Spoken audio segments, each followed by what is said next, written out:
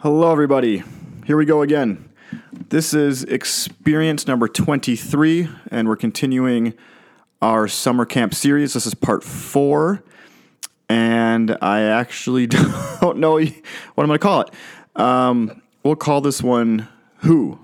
We're going to call it Who, but with a question mark. So I'll call it Who? Experience 23, summer camp part 4. Who? This is actually take 2 of Who, because I tried take 1 this morning, and since I am the least skilled person in all the land when it comes to technology, I did something wrong during the recording and it wouldn't upload. So we're doing it again, and I had a date with my son to watch the Cubs play on TV, and they are down 9-0 at the moment, and so Parker wisely said, I can't watch this anymore. So he's outside playing before the rain comes in, and so I'm giving this another shot. Experience 23, honored and glad that you're listening, and we will start this experience with a premise, and there's a bit of a continuation from the last one, but the premise is this. The good news that works for me has to work for you. That's our starting point today. The good news that works for me has to work for you. If no one is more valuable to God than me, then no one is more valuable to God than you. And if no one is more valuable to God than you, then no one is more valuable to God than the person next to you, or the people you interact with every day, or the people you live with, or the people you can't stand. The good news that works for me has to work for you. If the good news of Jesus isn't good news for everybody, then it isn't really good news for anybody. A few weeks ago, our son graduated preschool, which is a big deal. And my wife was at the school. There was some special class thing going on during the last week of classes, and my wife was observing Parker and his friends during recess, and they like to play soccer, and they have captains. And so the captains will pick the players for their team, and Parker had a classmate who was always picked last. And so what this student learned to do to save himself of the embarrassment for always getting picked last, because he didn't like it, who would? When they'd ask him if he wanted to play, he'd start to say, no, I don't want to play. And then they'd pick teams, and then he wouldn't get picked because he wasn't playing, and the game would start, and he would just join one of the teams and play anyway. Actually, really smart of this student. But there was this embarrassment of, I always get picked last, and I don't want to deal with that anymore. And so Parker, on this particular day, when my wife is watching, was a captain. And he got first pick. And his first pick, he picked this student who always got picked last, even though the student said he wasn't going to play. He's like, I want you on my team. And so the student got a smile on his face and went over to play on Parker's team. And so Corey is telling me this at dinner time that night. And so I looked at Parker and I said, why did you pick him first? And his response was, well, he doesn't like getting picked last, and I know he wants to play, and I wanted him on my team. Now, Parker is like competitive, rip your head off and don't apologize, win at all costs kind of attitude and personality. But I am more proud of that moment with my son than I could ever be, no matter how many different games that he wins in his lifetime. Here's what the good news of Jesus says. I pick you, and I pick you first. That's the good news. I mean, that's a gospel story right there. Question. Who have you wanted to not love? And I'm wording that intentionally. I'm not wording it, who have you not wanted to love, because I think the phrase, who have you wanted to not love, is more like, I've intentionally not loved you and maybe done things that actually go against loving you. Who have you wanted to not love? Who have you wished that the love and grace of Jesus was not good news for whatever reason? And we all have had people like this in our lives who we just have wanted to not love for one reason or another. And when you read through the Gospels, the Jesus stories, it's amazing to see the people Jesus loves who we may not want to, or we may not even think about loving. Who have you wanted to not love? And so what I want to do is I want to go through 4 different types of people who maybe we wanted to not love and talk about that. And then we'll end with a passage from Colossians, something Paul says in Colossians chapter 3. So first, who have you wanted to not love because of who they are. Simply because of who they are. There's a story in the Gospels where Jesus is in Tyre and Sidon. Tyre and Sidon was a Gentile region. Gentile is a word that simply means not Jewish, and if you were Gentile, if you were Jewish, Gentiles were unclean. You didn't want much to do with Gentiles. They were unclean. So Jesus is in this unclean region, and this woman, this Canaanite woman, we're told, which means she's a Gentile, comes up to Jesus, and she says, "Lord, Son of David, have mercy on me." Great prayer, by the way. "Lord, Son of David, have mercy on me." She says, "My daughter is demon-possessed and suffering terribly." Now, Jesus' disciples are with them, and their reaction is, what they say is, "Send her away."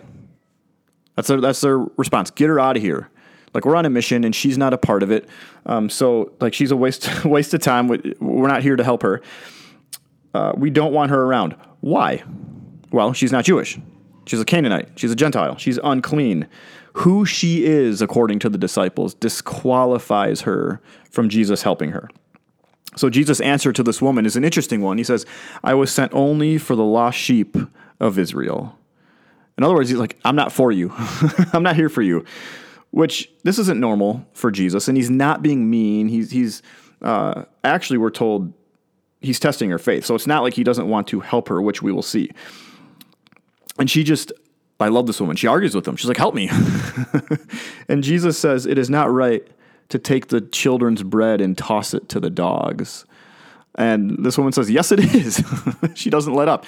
"Yes, it is. Even the dogs get the scraps from the children's table," she says. In other words, she says, "I know who you are. I believe you're the Messiah. I know you can help me. And so I'm coming to you to help me. My daughter is suffering."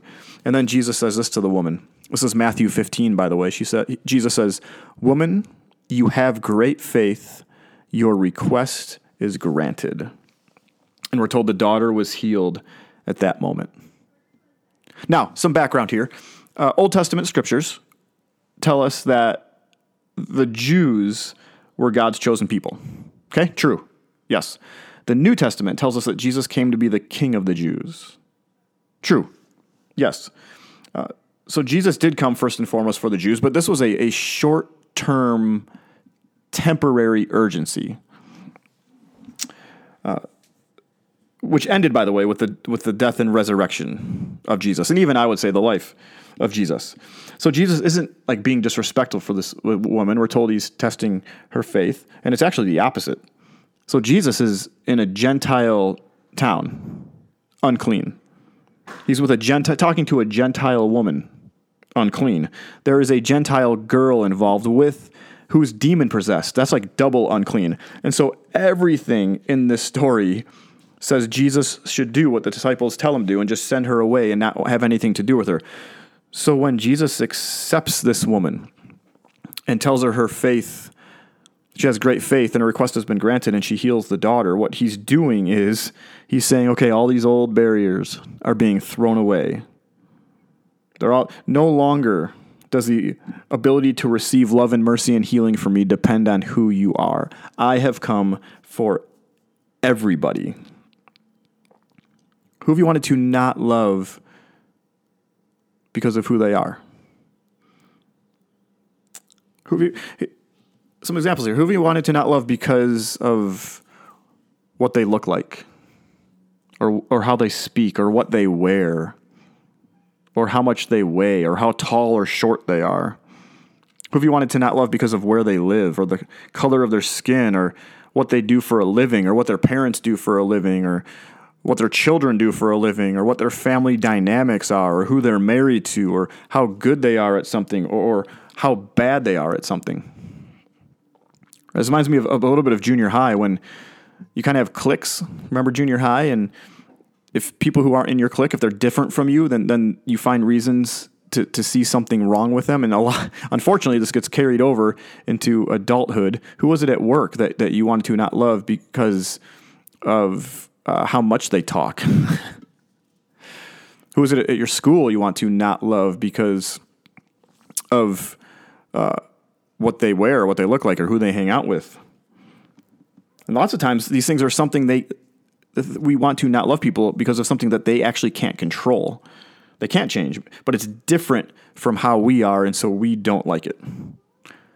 How can you take a step toward loving them today or tomorrow or this coming week, no matter who they are? Who have you wanted to not love because of who they are? Next, number 2, who have you wanted to not love because of what they've done? Whether they've done it to you or whether they've kind of done it to themselves and they've brought some sort of perception onto themselves. A couple stories here. Gospel of Luke tells us about Zacchaeus. And in the story of Zacchaeus, we find out 3 things about Zacchaeus. The details were given. 1, he's a chief tax collector. 2, he's wealthy. And 3, he's a wee little man.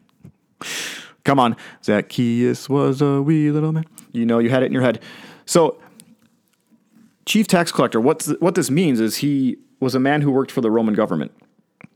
Roman government, during the time of Jesus, had like their boot on the neck of the Jewish people. They were oppressing them, they were mistreating them, and they would actually collect taxes from them.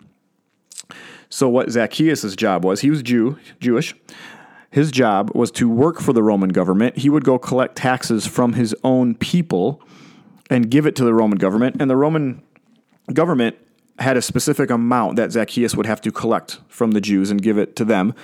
But what Zacchaeus could do and did do was collect more than that, and he would get to keep the extra money, which means Zacchaeus got rich off of ripping off his own people. Okay? If you were Jewish, you didn't like Zacchaeus, understandably so. Jesus is walking through Jericho, and Zacchaeus wants to see him, and so he is a wee little man. He can't see over the crowd, and so he climbs a sycamore fig tree, which, incidentally, had these low branches, so a wee little man could climb it, and he climbs up to see Jesus. Now, needless to say, the rest of the people who want to see Jesus, who are there, don't want to see Zacchaeus. They don't like him, and Jesus is walking through, and Luke tells us that Jesus came to the spot. He came to the spot. And then he looks up and sees Zacchaeus. Now, up until this point of the story, the perception Luke gives us is that Zacchaeus wants to see Jesus, which is true. But there's almost a flip here. Is it actually Jesus who wants to see Zacchaeus? He came to the spot. He knew exactly where to go. And he said, Zacchaeus, come down from there. How does he know Zacchaeus' name? How does he know where to go? And he says, I must stay at your house today. I'm coming over to your home. Why is Jesus so smart as to invite himself to somebody else's house where he can get fed and not have to clean up after the party? So Zacchaeus comes down and they go to his house, and the people who are there obviously don't like this. They don't like Zacchaeus, so they don't like this. Like he's gone to be the guest of a sinner. So there's this shindig going on at Zacchaeus' house, and at one point there's this heart transformation, and Zacchaeus says, look, Lord, here and now I give half of my possessions to the poor. By the way, in Judaism at this time, it was considered generous if you gave 20% of your possessions away. Zacchaeus has just said he'll do 2.5 times that. I will give half of my possessions to the poor. And then he says, which is one of my favorite lines in all of Scripture, and if I have cheated anybody out of anything. If you're sitting there, you're like, what? What are you talking? You've cheated everybody out of everything. What do you mean, if I have cheated anybody out of anything? Nevertheless, he says, if I have cheated anybody out of anything, I will pay back 4 times the amount, which was much more than the law would require you to pay back if you stole from somebody. And then Jesus looks at Zacchaeus and he says this is Luke 19. He says, today salvation has come to this house because this man too is a son of Abraham, which means he comes from a long line of God followers, people God loved. This man too is a son of Abraham, for the Son of Man came to seek and to save the lost. Yeah, by the way, the name Zacchaeus, you know what it means? It means innocent, which is just funny because Zacchaeus was the furthest thing from innocent. But maybe that's how God sees people that we don't like because of what they've done, because of what he's done, because of what Jesus has done. This is a healing story. This is a salvation story. This is a transformation story. Next story here. Jesus goes to eat a meal at a religious leader's house. And the sinful woman, we're told. We're not told more details about that or why she's considered a sinful woman. But this sinful woman hears that Jesus is at this house, and she just invites herself over where she's not particularly wanted, walks in, I'm assuming, without knocking or ringing the doorbell. And she has this jar of perfume that she pours on Jesus' feet, and she anoints his feet with it. And these religious leaders aren't having it. They're like, if Jesus knew what she had been up to, if Jesus knew who she was, if Jesus knew what she's done, if Jesus knew her background, there's no way he'd let her touch him. See, here her background is the problem. Number one, she's a woman, so that's like culturally, that's a big deal. But number two, like her background is an issue. And it's her fault. She's done some things that have given the town this particular perception of her. She's made certain decisions that reflect poorly on her. She's done this to herself. And so Jesus tells us religious leaders a parable. He knows what they're thinking and saying. And he says, okay, here's the deal. 2 people owed money to the same person.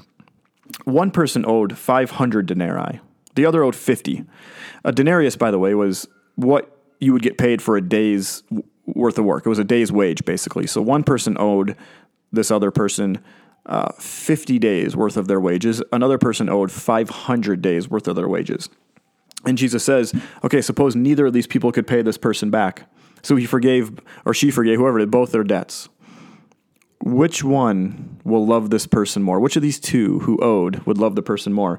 And they say, well, we suppose the one who had been forgiven the bigger debt, the 500 denarii. And Jesus says, yeah, you know why? Because whoever has been forgiven a lot loves a lot. They show great love, Jesus says. And he says, whoever has been forgiven little loves little. Yeah, this woman has done a lot of stuff, but I'm forgiving her for it. And she's going to love me a great deal because she has been forgiven much. Who is it that you've wanted to not love because of what they've done? Maybe it's a Zacchaeus issue. Either way, their background is the problem. It's their history. And maybe it's the Zacchaeus issue where this is the result of how they've treated you or how they've treated others. The parent left, or the spouse left, or the friend spread the rumor about you, or the person who's not your friend spread the rumor about you. Or maybe it's a sinful woman issue. It's their fault everyone sees them this way. They deserve this. Like they brought this on themselves. The person, the bully picked on like 1 or 2 or 10 too many people, and so now everyone's kind of turned against them. The person just kind of flippantly dates or sleeps with a new person every couple weeks, and so now the whole school or the whole workplace or the whole family has this perspective of her. Yeah, they've done this to themselves. They deserve this. Here's my plea to you. Don't withhold love from someone because of their past. You might be really, really shocked at how they can live in the future. You might be really shocked at how they can change and be transformed. And get this, you might be just the person they need to believe in them. Who have you wanted to not love because of what they've done? Third, who have you wanted to not love because they are actively against you? They're actively against you. So it's the night before Jesus is killed. And it's the night he is arrested. And he's in the Garden of Gethsemane with his disciples, and this crowd of people come to him to arrest him. And then in all the hubbub, we're told that Peter, remember the disciple on Red Bull, if someone's going to act here and do something, it's going to be Peter. He takes his sword and he drew it and he struck the high priest's servant, cutting off his right ear, we're told. By the way, this is like another level of betrayal than if you're Zacchaeus stealing from your own people. This guy, this chief priest, he's come to arrest and have killed the Savior of the world, the Messiah. So this is another level. And so Jesus cuts off his ear. He's like, nope. And then Peter cuts off his ear. And then Jesus has this to say to Peter, no more of this. And both Matthew, this is Luke's gospel, both Matthew and John tell us that Jesus says to Peter, put away your sword, no more of this. And he touched the man's ear and healed him. Which, by the way, is not how I would have reacted if I were Jesus. If these guys come to arrest me, to kill me, and my buddy cuts off their ear, I would have been like, good job, Peter. Watch this. I'll get the other ear. But instead, Jesus' response and his attitude is, what you doing, Pete? What you doing, Pete? That's not how we treat people here. We're not in the hurting business. We're in the healing business. Who is it that you wanted to not love because they're actively against you? They've manipulated you. They've deceived you. They've lied about you. And your gut response is, I'm going to hurt them back. I'm going to hurt them back. And I'm going to make sure everyone else knows what they did. And I want other people to not like them as much as I don't like them. Another way to put this is, who do you need to forgive? Because of what they're currently doing or what they've done in the past. I've brought up this book before. Desmond Tutu wrote a book called The Book of Forgiving. Fantastic book. If you need to forgive someone, read this book. Desmond Tutu was a pastor in South Africa during the time of there was racism, inequality among race, oppression, a time when only white people could vote, a time when really only white people could get a good education or expect to get good jobs or get paid well. And a lot of times people would get killed simply because of the color of their skin. And so lots of people were against Desmond Tutu, actively against him because he was black. And in the 90s, South Africa kind of turned it around, and remarkably, Desmond Tutu was able to forgive those who hurt him. I mean, actually, truly forgive them. And he says a lot of things in this book, but two of his points are this. Number one, he says there is nothing that cannot be forgiven. There's nothing that can't be forgiven. And then number two, he says there's no one undeserving of forgiveness. Which, if you need to forgive someone and they're actively against you, these are kind of tough things to swallow. There's nothing that cannot be forgiven. There's no betrayal, there's no manipulation, there's no deception that can't be forgiven, and there's no one undeserving of forgiveness. The person you hate the most, he or she is not undeserving of forgiveness. So here's the question. Who's your Malchus? John tells us, by the way, that high priest's name is Malchus. Who's your Malchus?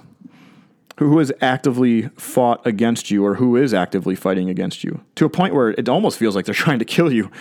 Maybe not physically, but relationally or emotionally or psychologically. There was some form of abuse, or that person didn't just spread one rumor about you. There's a new hurtful word floating around about you every day. Do you need to put away the sword of retaliation? Your gut reaction is, I'm going to get them back. You pull a Peter, and you want to cut off their ear, or worse. You've been fighting back. You've been spreading rumors back. You've been plotting how you can take them down before they take you down. And Jesus is saying, what you doing, son? Or what you doing, daughter? That's not how we treat people here. We're not in the hurting business.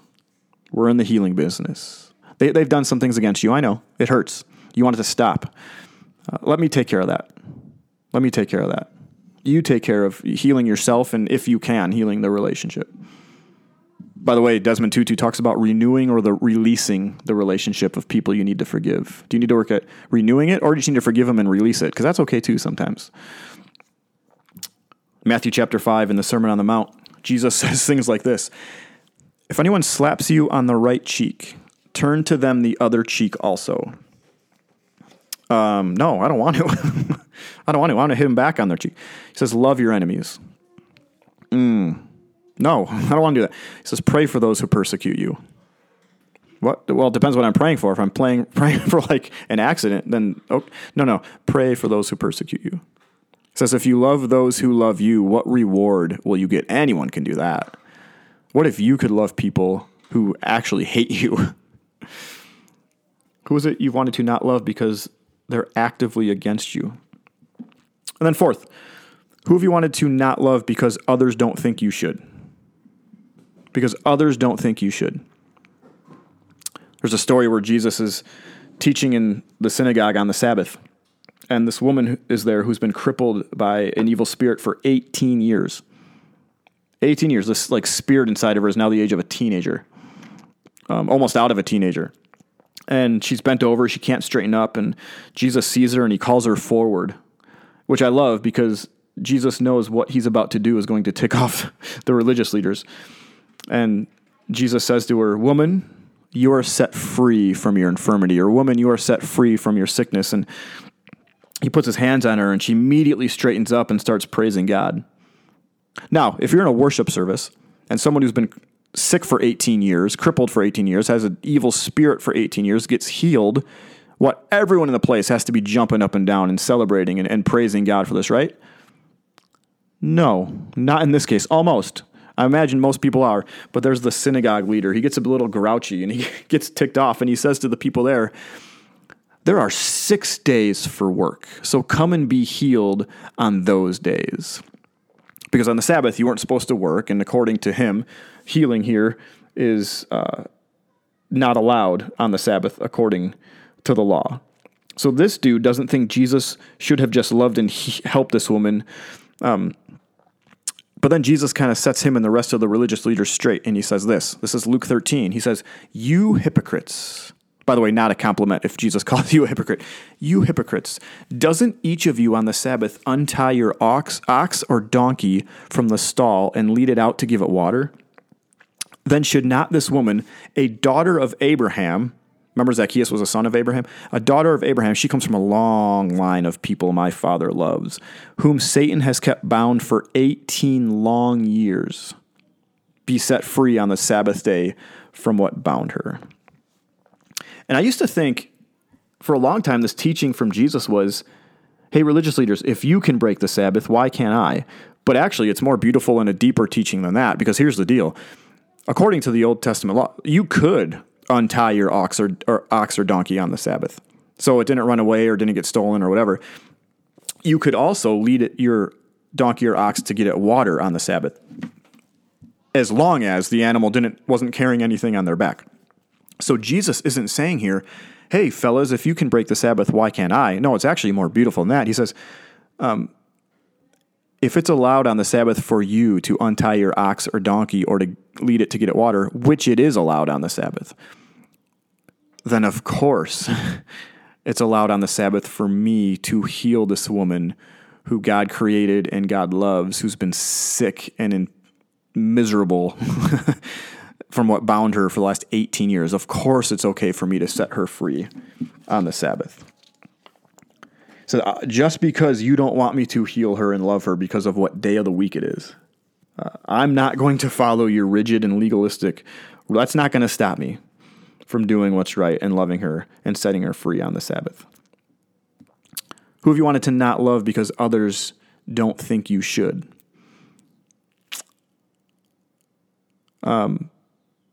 This reminds me of high school lunch tables. I don't know about you. Were lunch tables a big deal in your high school? Like, where you sat at the lunch table, did that say something about your social status? Maybe junior high, maybe the beginning of high school. But here's my story. The beginning of my freshman year, I sat with my middle school friends at lunch because that's who I knew, that's who I was comfortable with, that's who I was friends with. They were great. And then I started to play sports with some other people at the beginning of high school in the fall. And they sat at another table. And I don't know, a month in or so, month and a half in, 2 months in of school, I all of a sudden left the table where my middle school friends sat at and went and sat with my new sports friends, which nothing wrong with that. You can sit wherever you want. Making new friends is okay. The problem was I never told my middle school friends that I wasn't going to sit with them anymore. And so I just kind of left and never came back one day.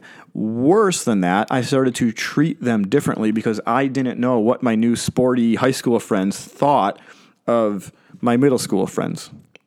I actually started to love my middle school friends less because I didn't know what my new friends thought of them. I mean, can you get any more lame than that? Who have you wanted to not love because others don't think you should? Is there anyone who you aren't loving or you're showing respect to because if you do, you know somebody else won't like it? Like if you're friendly with that person at work, this other person at work will think like there's something wrong with you because they think there's something wrong with them. If you hang out with this person, then your family member or parents won't like it because they don't like that person. If you forgive the person who hurt you terribly, someone who you deeply respect will think you're weak, and you definitely don't want that. Who have you wanted to not love because others don't think you should? So to recap here, who have you wanted to not love because of who they are, or because of what they've done, or because they're actively against you, or because others don't think you should? What specific names have come to your mind in the last, I don't know how long this has been, half hour or so? Are there 1 or 2 or 3 or 4 names? And pay attention to those, because typically in these types of conversations, our gut reactions are correct. Who is it? Colossians chapter 3, Paul says this: "Therefore, as God's chosen people, holy and dearly loved, clothe yourselves with compassion, kindness, humility, gentleness, and patience. Bear with each other and forgive one another if any of you has a grievance against someone. Forgive as the Lord forgave you, and over all these virtues put on love, which binds them all together in perfect unity." And whoever you've thought about, whoever you've wanted to not love, loving them, it's going to take compassion and kindness and humility and gentleness and patience. It won't be easy. There's a reason, a good reason, maybe, why you'd want to not love them. It won't be easy. But as we all know, easy is lame and unbiblical. In the Gospel of John, John starts off by saying that the Word became flesh. The Word has to become flesh. Ideas have to become actions, which we'll talk about next time. But for right now, we'll say the good news that works for me also has to work for you, which means it also has to work for the people around you. Thanks for listening. Have a great day. Much love, grace, and peace.